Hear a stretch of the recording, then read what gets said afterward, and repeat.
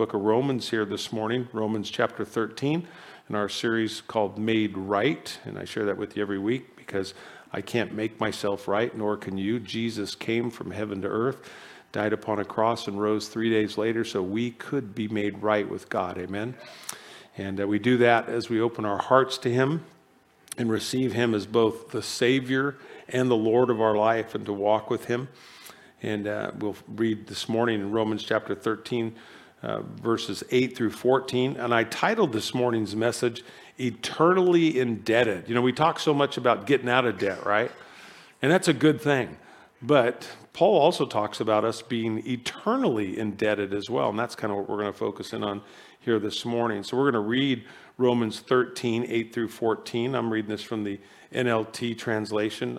My hope and my prayer for you, whatever translation you use, I was talking with Jason about this last week. You know, it's not, sometimes I'll tell you, I'll say, hey, the best translation is the one that you'll read. And that is true, but there's even a better truth. And I think you would agree.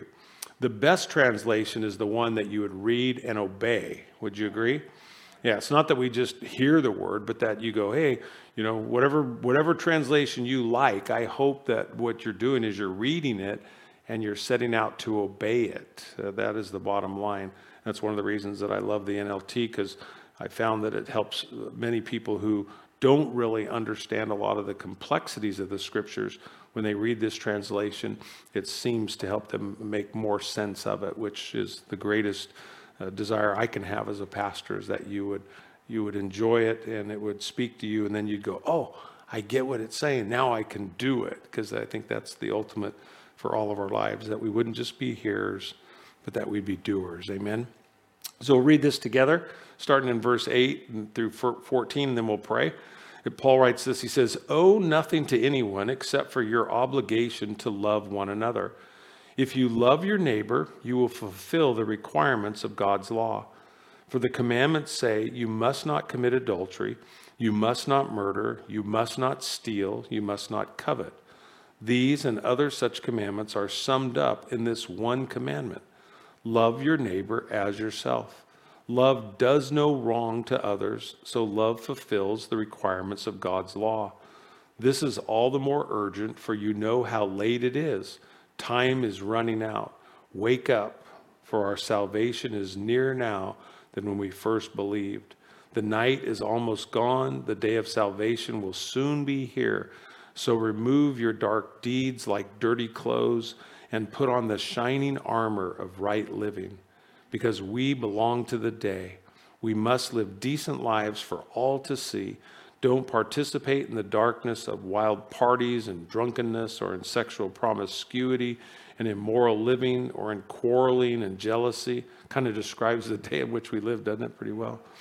It says, instead, clothe yourself with the presence of the Lord Jesus Christ, and don't let yourself think about ways to indulge your evil desires. And let's pray. Father, we thank you for your word, and I thank you for these that are here today and those that are watching online. Lord, I thank you for just those that reach out through the course of the week and ask for prayer. And just as Freddie Vasquez was asking for prayer for his wife this morning, just not feeling well for he and himself, we lift them to you.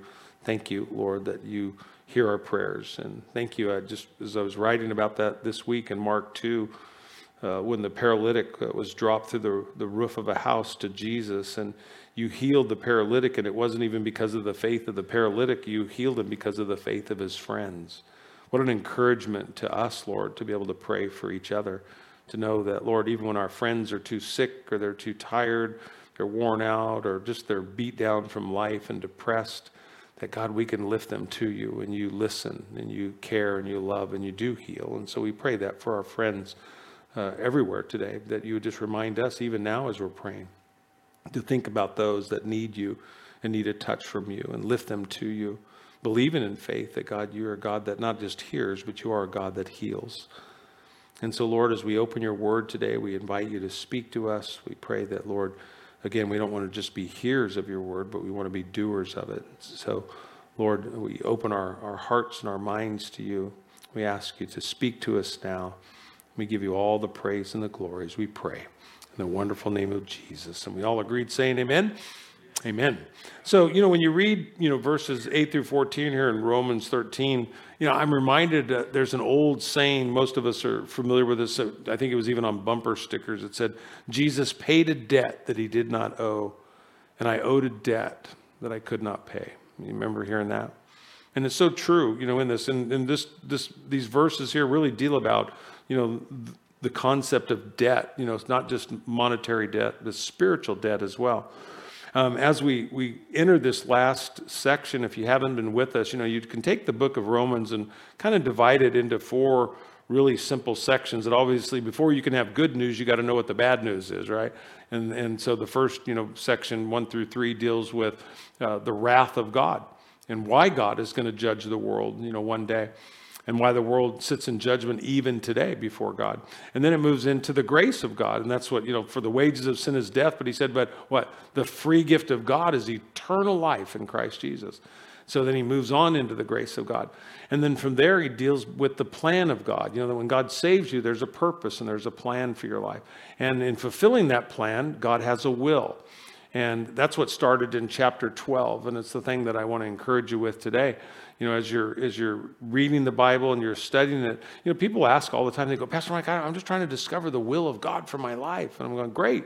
Just focus on Romans chapters 12 through 16. That will help you. That really deals with God's will, what he desires, for us. And so we've been looking at that, over the last, like I said, few weeks.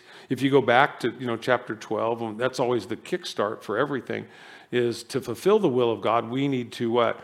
Present ourselves to God as a living sacrifice. That I'm not longer living for myself, you're not living for yourself, but we're going to live for God.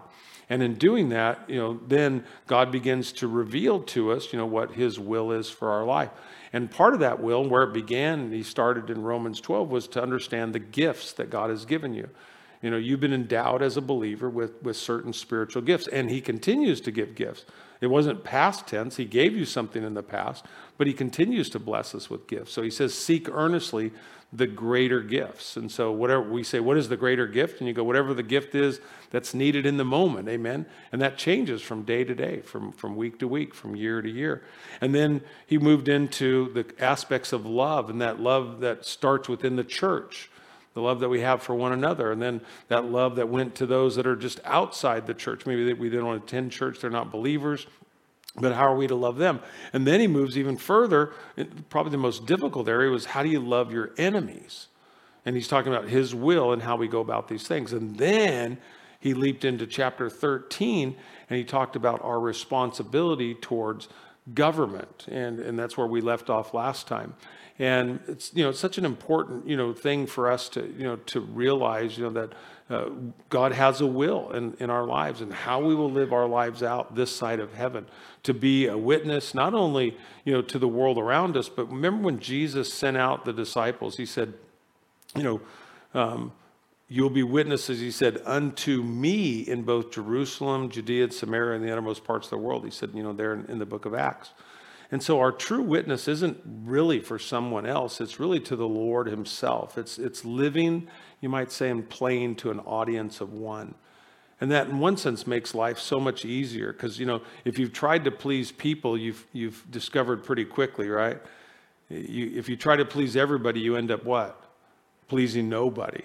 Yeah, it's a very difficult thing, but you can please the Lord, and that's why he becomes our focus. And when we do that, one of the great blessings of that is we become a blessing then to other people. And so, as I shared, we looked at how we would live in relationship to our government and how we're supposed to do that, to seek to live peaceable lives, before all men, and then to pay our taxes as well. And, again, Paul, he moves, then from here in how we relate to the state, and then how do we relate to people in general with regard to our daily lives. And there in verse 8, he says, owe nothing to anyone except your obligation to love one another. If you love your neighbor, you will fulfill the requirements of God's law. And again, you ever feel like people don't care about you? You don't have to raise your hand. But if you ever want to get people to care about you, I was thinking about this week. This would be the best way that I could tell you. If you go, Pastor Mike, I don't think anybody cares about me. I go, you want to know how to get them to care about you? Borrow money from them. Okay? Because as soon as you don't pay it back, what are they going to do? They're going to call you. Are you okay? You okay? Whoa, I was just checking on you. Why? Well, no, it really is true. So Paul here in verse 8, he says, don't owe anybody. And he's not talking about, a debt that can be fully paid. Because obviously there is those kind of debts. He's talking about a debt, and this is where I got the title from, a debt that can never be repaid, which is love. We can never pay back love. We are to be internally indebted to love. Jesus said that all the commandments, right, of Moses are summed up in what? He says here, in the fulfillment of the law. Love is the fulfillment of God's law. And, as you look at this and it plays out, like I said, we're all citizens within the state, and we have debts, like I said, to the government. We can pay those. But then there's debts that we have, like Paul said in Romans chapter 1, verses 14 and 15. He said, I'm a debtor. So he's not saying don't have debt. He says, I'm a debtor to the Greeks and to barbarians, both to wise and unwise. But he answers what kind of debt. He says in verse 15 in chapter 1, he says, so as much as with me, I am ready to preach the gospel to you who are in Rome also. So Paul knew, because Jesus loved him and saved him, that he had a debt. And that was to share that love that Jesus had for him with those that hadn't heard it yet. And that's the same debt that you and I have. There's a whole world out there. There's people in your life, my life, that have yet to hear the gospel. And if not me and if not you, then who? Romans chapter 8, if you recall, as we read this, Paul says this. He says, therefore, brethren, we are debtors not to the flesh, to live according to the flesh. So he's talking about a spiritual truth again, but we're no longer debtors to our flesh, but we are a debtor to what? The Holy Spirit. And he says, there's no condemnation for them that are now what? In Christ Jesus, who no longer walk according to the flesh, but what? According to the Spirit. Trusting, God, trusting the Holy Spirit to lead us and guide us. Then in Romans 13:8, he says, owe nothing to anyone except. So he's not talking about that, nope, I can't have any debt. For your obligation to love one another. And again, and it's so important, to make sure that we say this, because there's so many that actually oppose this. He's not saying that it's a command that you should not take on debt, okay? You really probably, for the most part, could not function within our society without some sort of debt. We live in a credit-based society, which in truth, they did also, throughout Jewish history as well. You can go all the way back to the book of Exodus. Just read Exodus chapter 22, and you can see the relationship to debt and how people were supposed to treat one another with regard to it. When they couldn't pay back a debt, they could become a slave for a period of time. We think about the 7 years. You think about even if you file bankruptcy, even in our own society, that comes from Jewish law. That, there's the year of Jubilee, there's the year of forgiveness. If you had a debt, it gets canceled out, the number 7 being the number of perfection. There's just all these things that are so tied to a Judeo-Christian ethic that we see in Scripture, and especially with regard to debt. But what Paul is talking about here, that word debt, in the Greek language, in the original, it's in the present tense. And what that means is don't keep owing. So like if you go to buy a house, they'll put down on there, it'll put, do you want a 30-year loan or what? A 15-year loan, or maybe a 10-year loan or a 5-year loan. And you look at that 5-year and you go, man, I wish I could pay it off in 5 years. So you click the button, right? And your payment is what? It's like $12,000, and you go, oh. So you go click on the 30-year one, and your payment's what? $1,500. You go, I can live with that one. And you go, yeah, for 30 years. And they go, what if you could just pay $300 more a month? Then you click on the 15-year one, right? Honey, you think we can do it? And then we always do this, right? I'm only speaking for myself. I'm not speaking for anybody else that can even relate to this. Lee and I would look at it and we go, well, let's just put down 30 years and we'll try to pay extra. Sure, that goes over really well, right? Oh, we don't have it this month.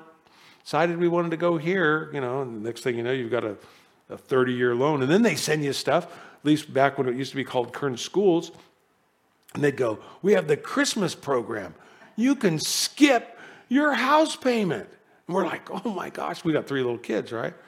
My wife, I'm the only one working. My wife is, she's working harder than I am. She's a stay-at-home mom with 3 kids, 5 and under, right? So, yeah, okay, well, let's just put well, they didn't tell you in that little letter. What did they do with the loan? They put it on the back of the loan. And what did that do to the interest? It just went up. So they're going, Merry Christmas, Mr. Ostheimer. You can borrow $1,500. And guess what? Now, instead of paying back $1,800 like you were going, you're going to pay back $2,400.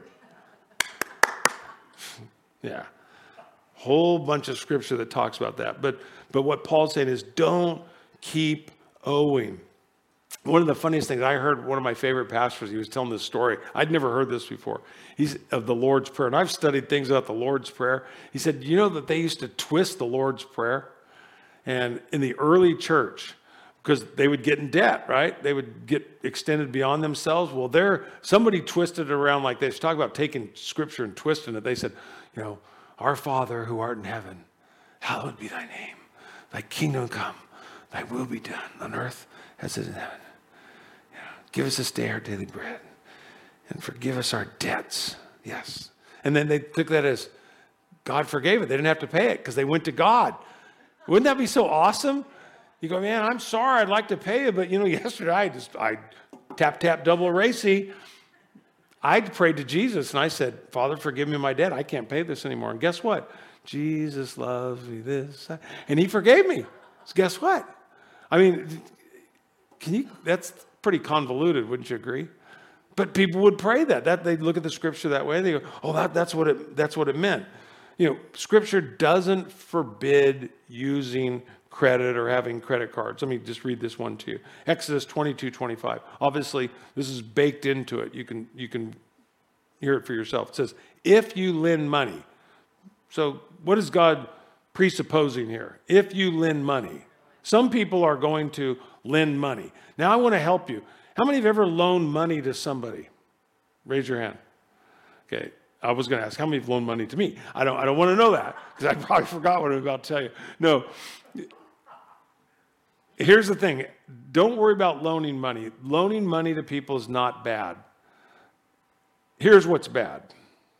Don't miss this. Please don't miss. You might want to write this down. This will save you a lot of hurt and a lot of headache and a lot of heartache when it comes to loaning money. Okay? Only loan money what? If you don't expect to get it back. Yes. If you're okay with just think about that when you go to loan somebody money, because you could just say, hey, I'm just going to give it to you. Why? Because you'll feel better about it, because then that way I don't have to hate you for not giving it back to me. But you just go, you know what? If I give him this money, can I live without it? Because there's a good chance that you are going to live without it. And unfortunately, what people do, they'll go, man, I don't have any money. They'll go to somebody who doesn't have any money and they go, hey, can you help me? And what are you doing for them? You're taking it right out of their mouth. They can't pay and it just goes from bad to worse, and it really can become a terrible thing that, divides friends and divides family. But obviously the Lord says, if you lend money to any of my people, Exodus 22:25, who are in need, do not charge interest as money a money lender would do. And so there obviously were people there was, sharks back in the day there, even in Israel, who would loan money, but they did it, for a large amount of money.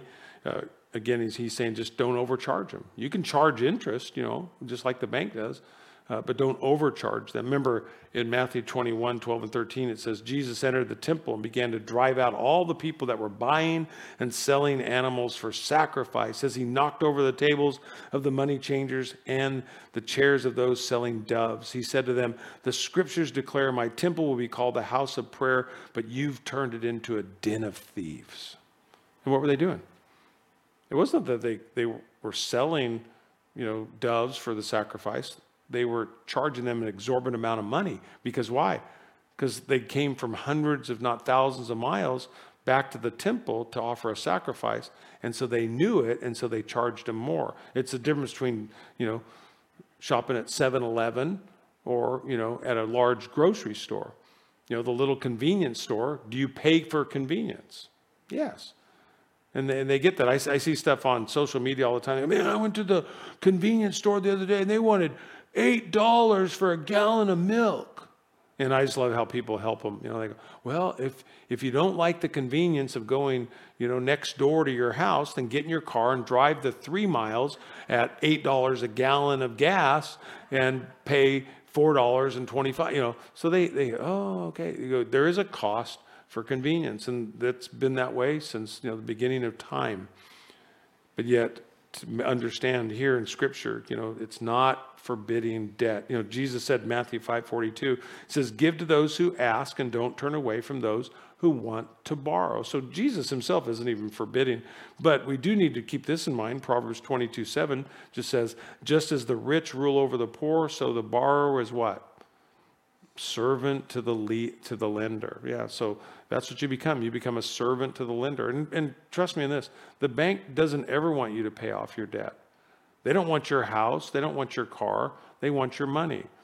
Sometimes people, they just want my house. No, they don't want your house. They like the money every month. They like the interest that comes in. That's why they're called a bank. They're not trying to be in the real estate business. They don't want it. They're in the slavery business. I mean, in the truest sense, they want you, not your home. Because if they have you, you're going to get debt in all kinds of different areas. And that's what they want. They want the interest there, okay? So when they send you a cup at Christmas time or a pen or a calendar, that's not because they love you, okay? You paid for that calendar. You paid for that cup. You paid for that pen. Every time you take one, when you go through the drive-thru, you don't think, oh, look, I got a pen from the bank. It's your pen. If you don't take it with you, you just left your pin for the next car behind you. There's some way to look at it. So if you don't get anything else out of church today, maybe you get a pin. Okay, that's it. I love that expression. I can't remember who said it, but he said, it was an old theologian. He said, creditors have better memories than borrowers. That's true. So true. Number one reason, when I talk to, kids that come in for premarital counseling, the number one reason that most marriages fail has something to do with finance. It's just the stress and the strain is just too much, for us to bear. The Greek word for greed, it means to overextend yourself. Just things to think about, because we live in a world that is always bigger and better. What iPhone is out now? There's what is it? 14. Yeah, and you know what they do is, I don't know how many years it is, but it's like by the 5th year, I was talking to somebody who worked at the phone company. They said that on an iPhone especially, 5 years, that phone becomes obsolete because they can just turn it down where the new updates, that you have to get on the phone, it won't work on an old phone. So you're literally forced to buy a new phone if you have an Apple product. And you see a lot of people moving away from Apple products for that very reason. They're going to own you at that. And that's what they want. That's how they guarantee new business all the time. Philippians 4:19, we need to keep in mind, as we think about these things this morning, Paul would write to the church in Philippi there. He said, my God shall supply all of your needs by his riches and glory. Paul's saying, oh, nobody except there in verse 8. I love what the NIV translation, how it translates Romans 13:8. It says, listen to this, it says, let no debt remain outstanding except the continuing debt to love one another, for whoever loves others has fulfilled the law. I don't know about you. I don't like checking out of a store. And when I check out of the store, if you use a credit card, does it have a prompting that comes up that says, would you like to donate to this cause? And then it puts a whole bunch of dollar amounts down there. And you have to tell it no, right? I mean, and they know their guilt. It's called guilt giving, right? That you're, do you really want the dogs to be outside in the cold in the wintertime? I go, it's a dog. I go, I have a dog, and my dog's in the house. I go, and she begs to go outside and lay in the water. Yes, the dog can go out there, and that's, but they do. In every store you go to, it's whatever cause they're into, right? It's not the causes I'm into. But I want you to think about this because it can be the wrong attitude. And I'm saying for myself, because I'll do that. When they used to have to ask you, right? They would say, would you like to give to, and then they'd take it and they'd write it like in front of you, right? And whatever your amount was, and the grocery store, and they would stick them up all over the store. Do you remember seeing those? Yeah. And then they even had bells on some of them, right? And if you gave, they rang the bell, and it was like Jesus going, it's like the money changer. Hey, look at, they're dropping their money in the trumpet, hey, look how much I give, And And I'd go, I don't feel like, I would say this. I'd go, because, I'm a pastor. I'd go, I'd give at my church. Does anybody else ever say that when they would ask? And then I'm reading this week, and you ever have God convict you of things that were from a long time ago? You thought that was like under the bridge, right? You're going, it's no big deal. And God brings it back up, right? It's like, I'm thinking about this, and so as I'm studying through this week, I'm going, oh man, I remember being at the Albertsons when we lived over on the other side of town, and the lady would ask me all the time, ma'am, I give to my church. I give to my church. She's looking at me, but what about I give to my church. What a great testimony that is, right? But I'm thinking at the time, I go, well, I'm trying to tell her that I give, right? That I give already. But Paul isn't saying, that how we should move forward with this is that, again, that shouldn't be my out. I shouldn't be able to say, well, I give, at my church, like that's where I do my giving. The rest of my life is mine, right? I get to choose, what I do. And I have them quotes here in my notes, says, love stays with us and forever we owe. That's what Paul's saying. We owe forever. Wherever we go, we owe. Jesus said it best, in John 13:35. He said, by this all men will know you're my disciples because what? Because you have what? Love. One for another. So it's not just, give at my church, It's just, where's their need, right? Who's my neighbor? Who needs help? And that means prayer. That doesn't mean, am I supposed to give to everything? No. No, that's the beauty of it, is what do we do? That we're spirit-led, that we're praying. People go, what would Jesus do? I don't know what Jesus would do. He's not here. He lived on this earth for 3 years, right? 3.5 years. And he had a purpose, and God had a will for his life. Guess what? You're alive today. And you're here, and the Holy Spirit lives in you. So the same way that Jesus prayed when he was here, you and I can pray. We kind of put it off on Jesus. Well, what would Jesus do? I don't know. Ask him. That's what he wants you to do. He wants you to dialogue with him. It's not just, like it's written down 10 things that we were supposed to do. It's like, no, pray. Today, maybe he wants you to give to that. Maybe tomorrow he doesn't. That's the beauty of having a living relationship with God. I mean, every time you went to your parents and you asked them for something, did they give it to you? Did they give it to you sometimes? Please say yes. Yeah. No? Okay. Come see me later. Yeah. No, but you go, they're parents, right? If they looked at something, they went, that's good, I'll give it to you. No, I'm not going to give it to you this time. You go, okay. Well, God our Father is the same way. If it's not going to harm us and it'll help us, does he give us things? Yes. And if he thinks it's going to hurt us or harm us, I don't think he thinks, he knows, he withholds it. But it's not because he doesn't love us, it's because he does love us, amen? And it's just having that confidence, in our relationship, with God. We think about, loving people. It's not easier to love Christians. Have you discovered that to be true? People go, it's easy to love. No, it isn't. Why? Well, I think Paul answered it in Romans. For all have what? Sinned. And what? Fallen short of the glory of God. We're sinners saved by grace. And I love this when Paul talks about the word one another there, especially when you break it down into the original language. He uses 2 different words for the word one another. He first uses it in the sense of you ought to love people who are like you. That could be our brothers and sisters in Christ. But then to love one another, he uses another word. He extends it as to love people who are different, of a different kind, meaning people that aren't like you, people that are outside the body of Christ. I love that expression, true love never stabs you in the back, it stabs you in the heart. And you go, what does that mean? Well, Proverbs 27:6 says, faithful are the wounds of a friend, but the kisses of an enemy are deceitful. Your friends tell you the truth. Sometimes the truth hurts, where an enemy might just seek to flatter you in order to get something from you. Speak the truth in love. That's what the Bible says. So when we think about love, it's not just this emotional, gooey, just love them. It's like, no, sometimes it involves tough love. Verse 9 goes on, it says, the commandments say you must not commit adultery, you must not murder, you must not steal, you must not covet. These and other such commandments are summed up in this one commandment: love your neighbor as yourself. Now, this gets really convoluted by people because loving ourselves isn't the problem here. See, people make this 3 commandments, They see, loving God first and loving their neighbor. But they go, oh, but in order to do that, and I mean this in all sincerity, it seems almost like it's a joke or I'm trying to be funny, and I'm not. Many churches today will teach that in order for you to love God and for you to love people, you first have to love yourself.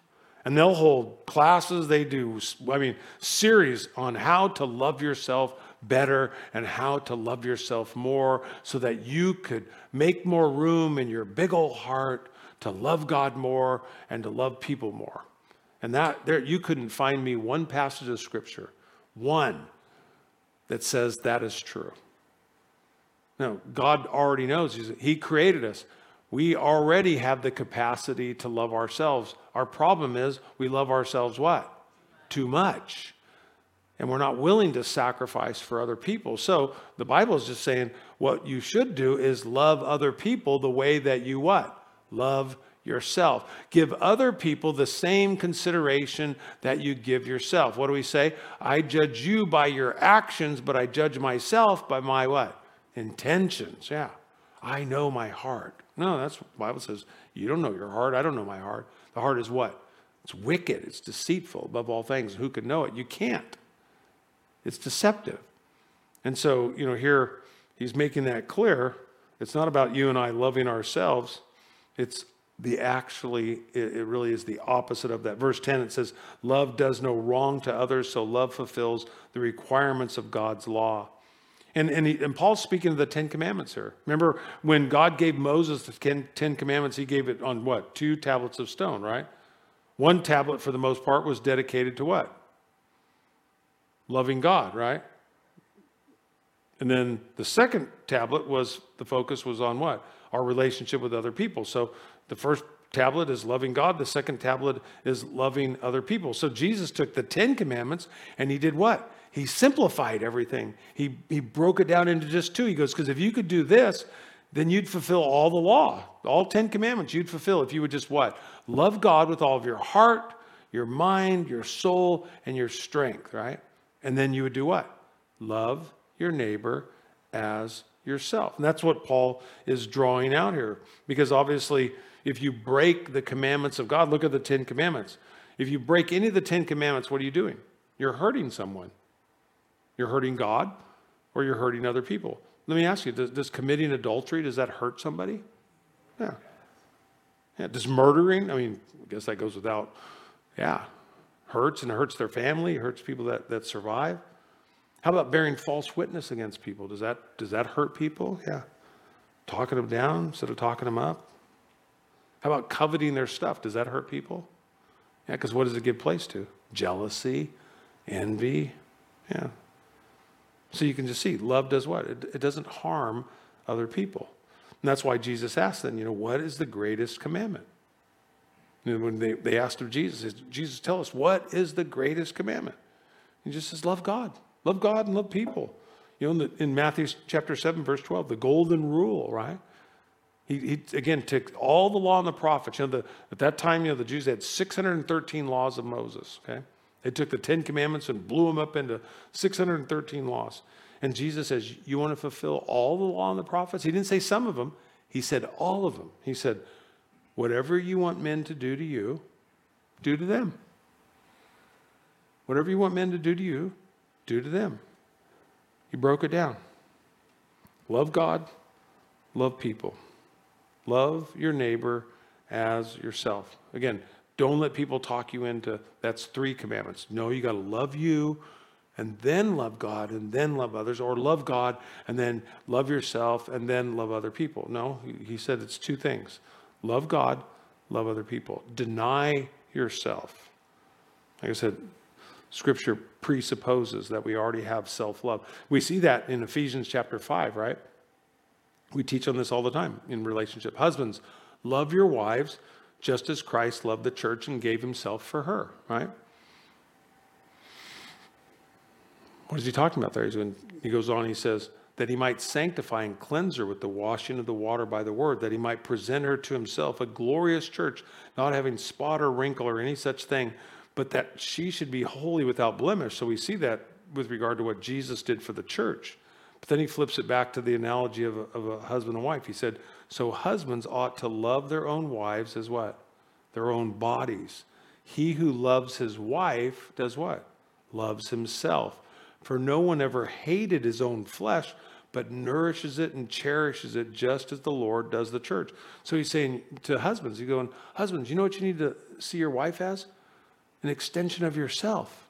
Because if you'll do that, you'll take really good care of her because you love yourself and you take really good care of yourself. And so if you want to get loved right, then look at it that way. She's just a part of you. And I love that picture. Verse 11 goes on, it says in Romans 13, it says, this is all the more urgent for you to know how late it is. Time is running out. Wake up, for our salvation is nearer now than when we first believed. In some of your translations, it'll say, now is high time. So what that's saying is this is a strategic time. This is a critical time. And, and I think about this, we motivate people by sharing the imminent return of Jesus. That's what the Jesus Revolution is all about. That's what the Left Behind movie is all about, is helping people, especially those in the church, not so much outside the church, because we're the ones with the message, that it would stir our hearts, that we'd realize, hey, Jesus is coming back. I put in my notes here, heaven isn't just our destination, it's also our motivation, right? That we're going to be going there. The goal is take as many people as you can, with you. And we should be expecting the imminent return of Jesus. We should be wanting it to happen. We should be watching for it to happen. We should be anticipating that it's going to happen. You think about those words, the return of the Lord. Paul wrote to the church in Thessalonica. And what does he understand? There's nothing more purifying than knowing that Jesus Christ could return at any moment. Think about that. Nothing is more purifying in our lives as believers on a day-to-day basis than knowing Jesus could come back at any moment. Because if we really live like that, would that change a lot of the things that we involve ourselves in? Absolutely. Think about this. 1 John chapter 3. If you want to take a look at that, turn in your Bible there with me real quick. 1 John chapter 3, verses 1 through 3.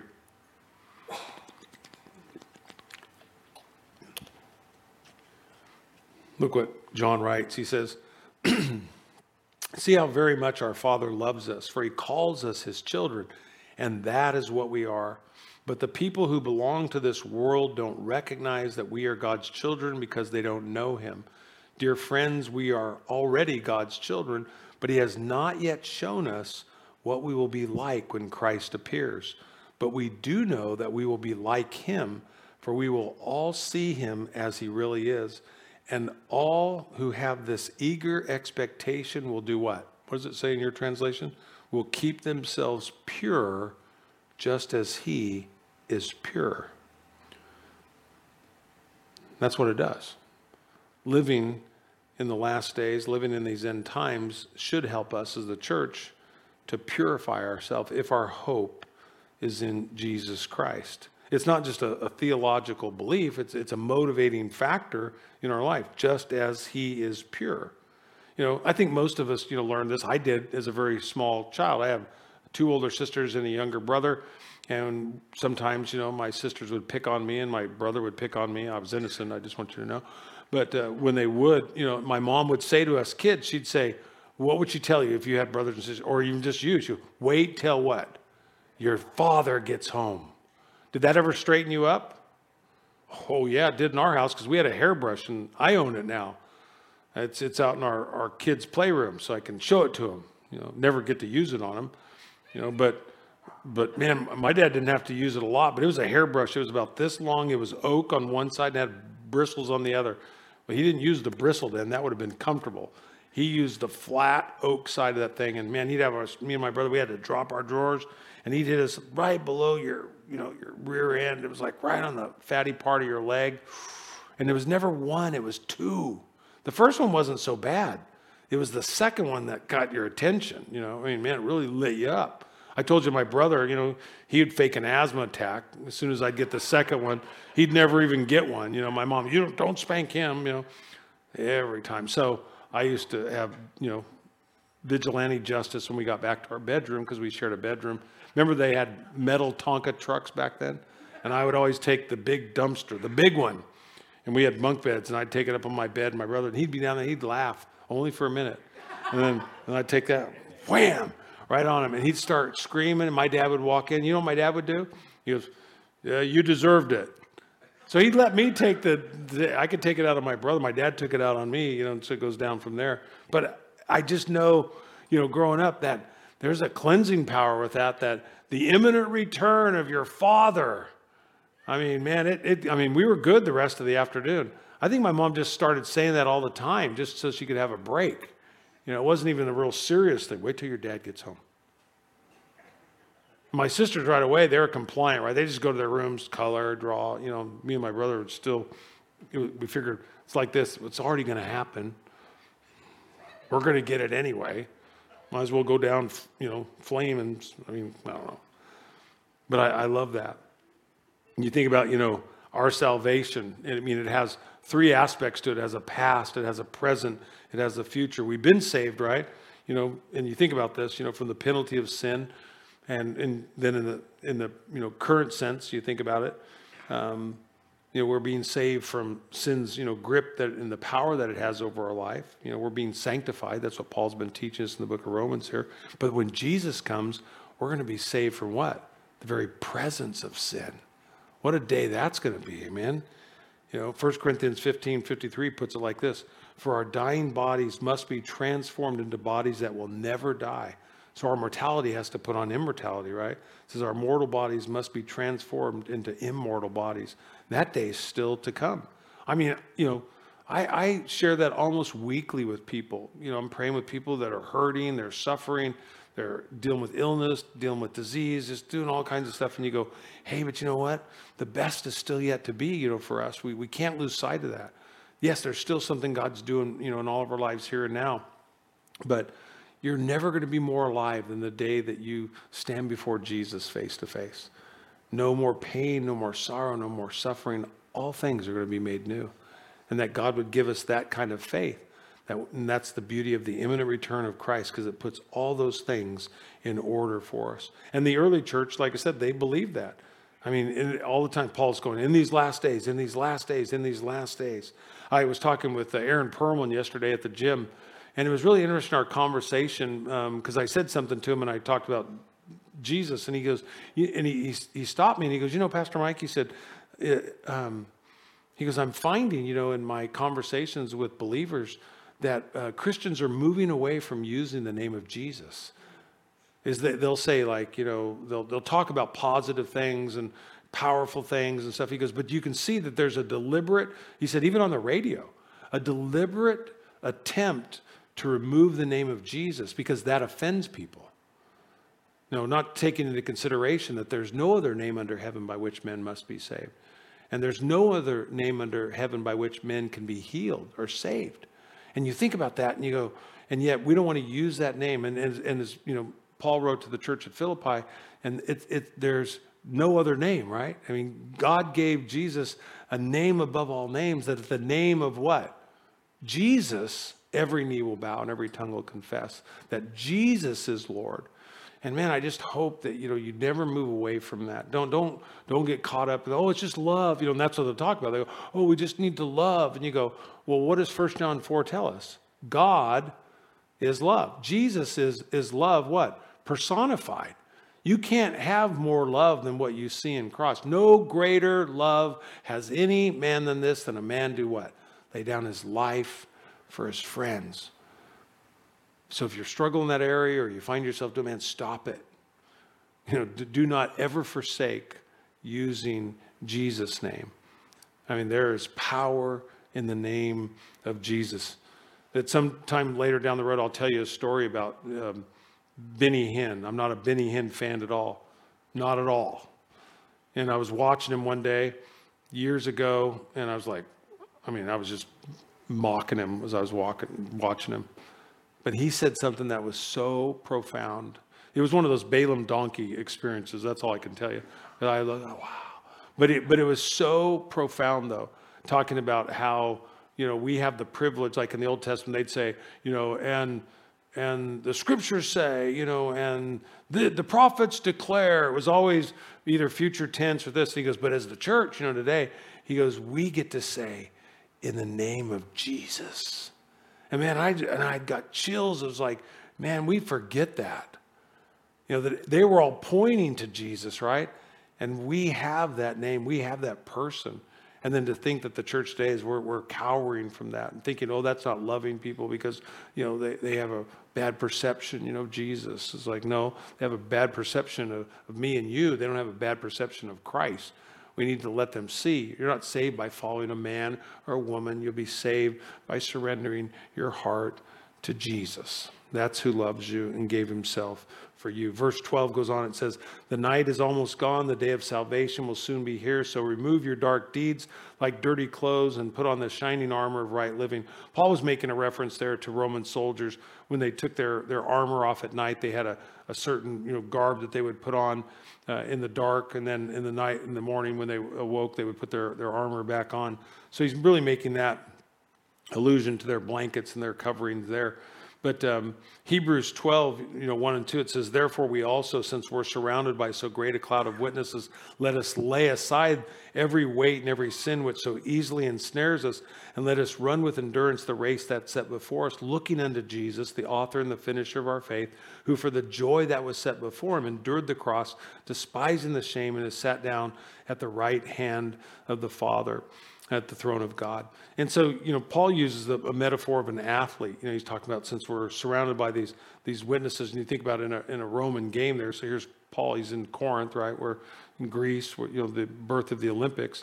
I mean, they ran pretty much naked, and you'd run real fast, wouldn't you, if you had to run naked, through town? Then they put little leaves on them, and stuff. And you think even the tracksuits they have now, they're all wind rated, right? I mean, it's like they call it second skin, right? If you ever watch cycling, my wife and I like cycling, time trial, same thing. They've got like a bodysuit on. This thing is just like skin tight. There's no zipper even on the thing. I mean, how they get into it, I have no idea. You go, but man, it's about being aerodynamic there. And Paul's saying that's how we need to live the Christian life. Cast off anything. And let me ask you this, as we just prepare to close, we look at these last couple of verses. Is there anything today that you can think of in your life, any habit, anything that you're participating in that's hindering you in running your own race before the Lord? As you look at this then today, that the Lord would say, you need to, and it's different for all of us. That's the beauty of it. Is there something you need to cast off today in your pursuit of Jesus? Is there something that's hindering you, from running your race?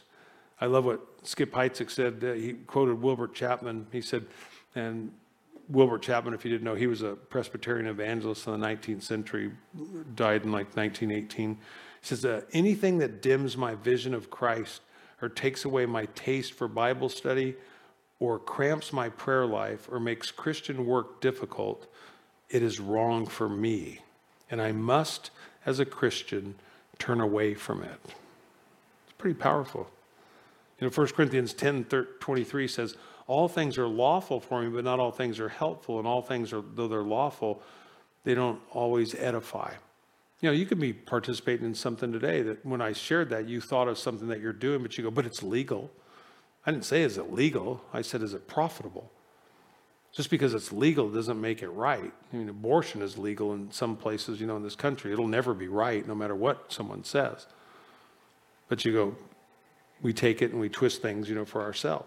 Verse 13 goes on, it says, because we belong to the day, we must live decent lives for all to see.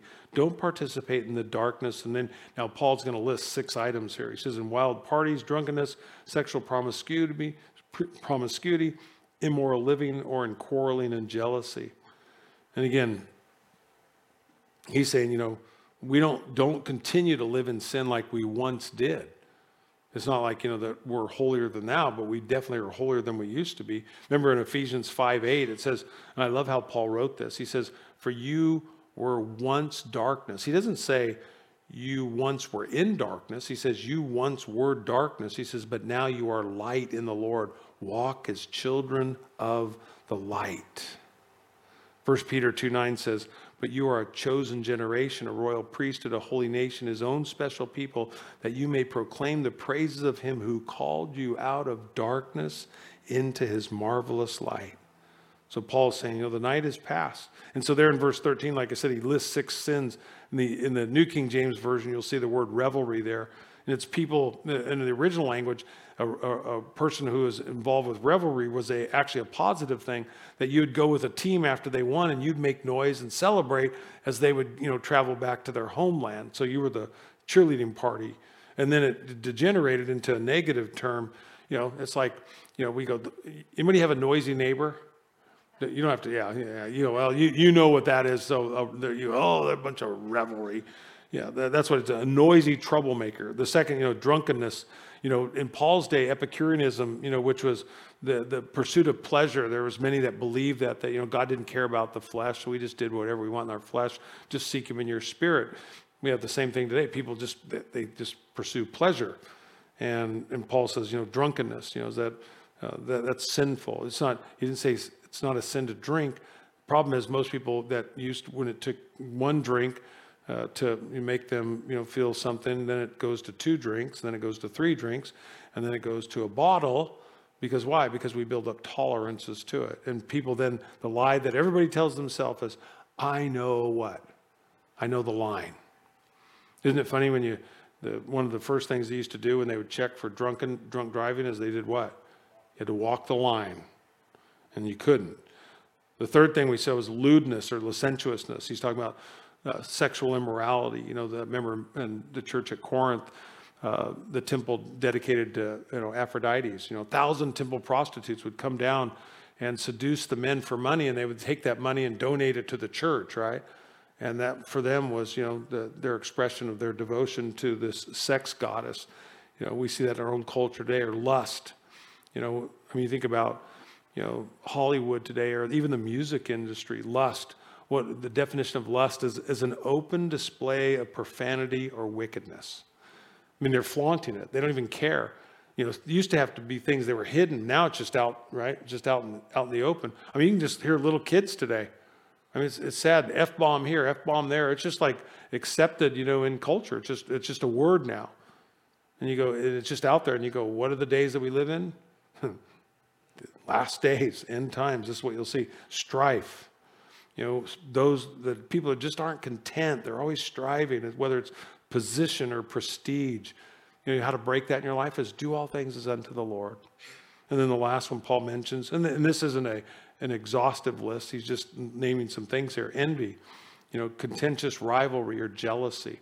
And we look at our world, and there's so much of that today. And then what it leads to is the destruction of humanity. It's the very opposite of love. Verse 14, so he closes with this, and so will we.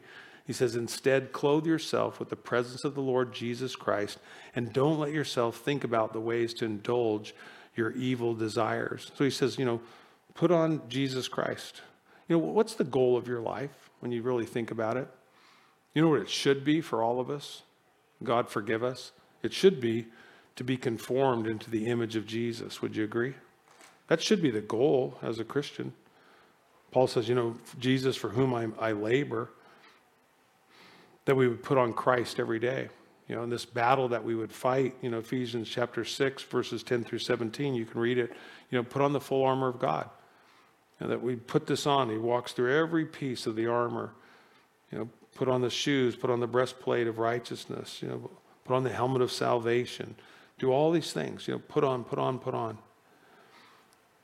Paul would write to Timothy, he said in 2 Timothy 2, 3, and 4, he says, endure suffering along with me as a what? A good soldier of Christ Jesus.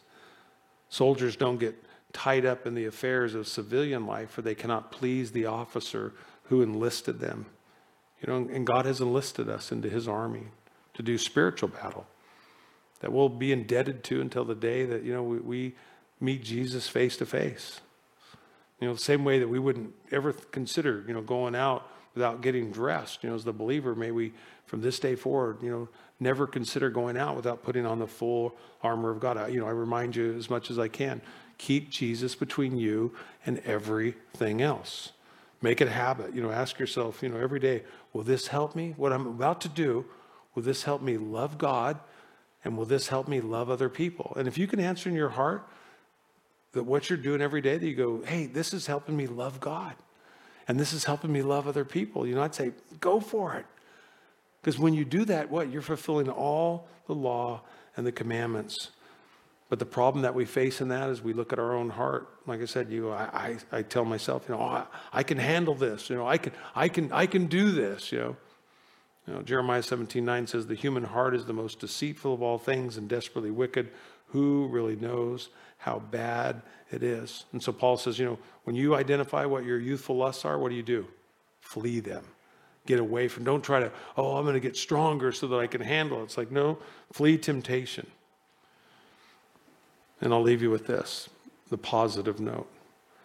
Philippians 4, one of my favorite chapters in all the Bible. If you've come in for counseling, I probably have taken you to this chapter, probably more than any other single chapter in counseling anyway. Paul writes this in verse 9, verse 8, he says, and now, dear brothers and sisters, he says, one final thing. Fix your thoughts on what is true and honorable and right and pure and lovely and admirable. Think about these things that are excellent and worthy of praise. Keep putting into practice all that you've learned and received, he said, from me, everything that you've heard from me and saw me doing, then the God of peace will be with you. Is that living in these last days, these end times, that we don't owe anybody anything. If you get into debt, the key is get out of it as quick as you possibly can. But to know this, because of what Jesus has done for us, that we owe a debt that we cannot pay, but we'll seek to pay it the rest of eternity. And that is to do what? That is to love God with all of our heart, our mind, our soul, and our strength, and to love our neighbors as ourselves. And when we do that, we are hitting home runs. We are doing the very things that Jesus has called us to do. Is it easy? No. Is it impossible? Yeah, by myself. But again, what did Paul say again? Philippians, I can do what? All things through Christ who strengthens me. Focus on Jesus. That's what it's all about. Amen? Amen. Let's pray. Father, we thank you, Lord, for your love. Thank you for your direction. And Lord, we do pray that you would help us to love like you. Lord, we know that love's inside of us because, as you said, love our neighbors as ourselves. We know what it is to love ourselves. And so we ask, God, that you'd give us that same kind of love for the people that we come in contact every day. That, Lord, we wouldn't withhold when, as your word declares, if it's in our possession, in our power to do right and to withhold it, you said to them that it's sin. There's so much good that we have an opportunity to do each and every day. But Lord, we have to break through our selfishness, our darkness, Lord. And so you remind us through the Apostle Paul that we're no longer children of dark, but we're children of light. And so, Holy Spirit, we ask you to fill us afresh, even in this moment as we're praying, Lord, that you would mark out those things that, Lord, you already brought to our mind by your Spirit, things that we're allowing, things that we're dabbling in, sin that has got us all tangled up. And today you're saying, run the race that's before you.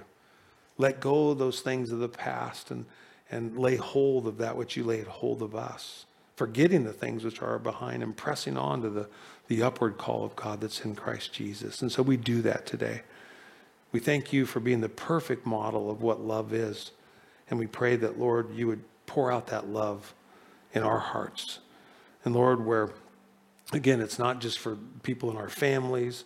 Like we'll say, I'll love the people that are my flesh and blood, and then forsake our neighbor. And yet, Lord, your word says that while we were still sinners, you loved us and you died for us. And so, God, change our hearts, knowing that, Lord, when you do that, Lord, everything about our lives changes too.